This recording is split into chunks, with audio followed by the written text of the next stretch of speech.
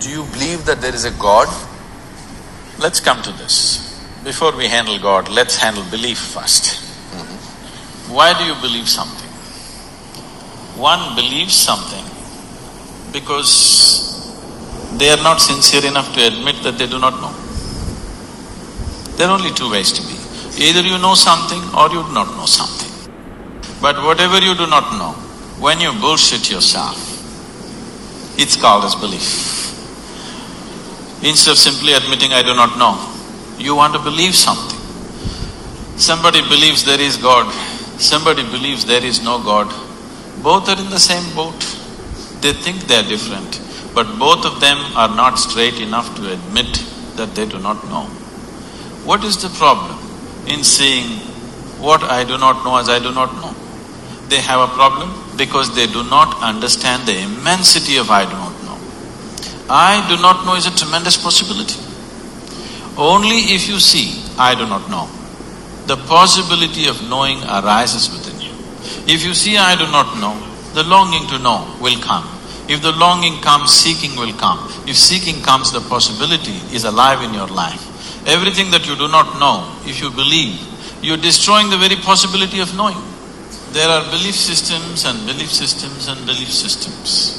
But at the same time, the idea of God is universal.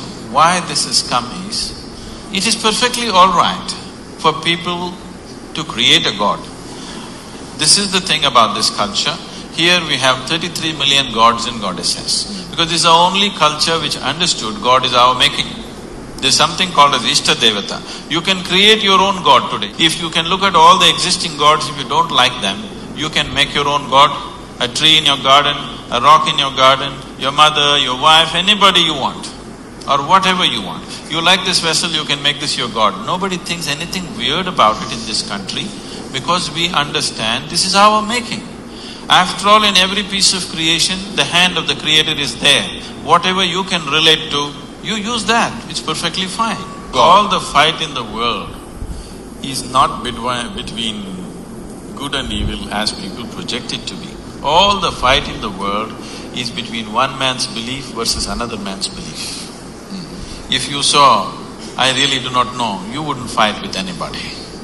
Because you believe one thing and somebody believes something else. You're invariably going to fight today or tomorrow.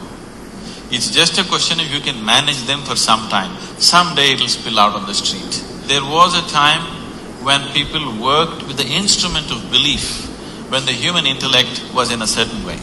Today it is time there is substantial intellect on the planet.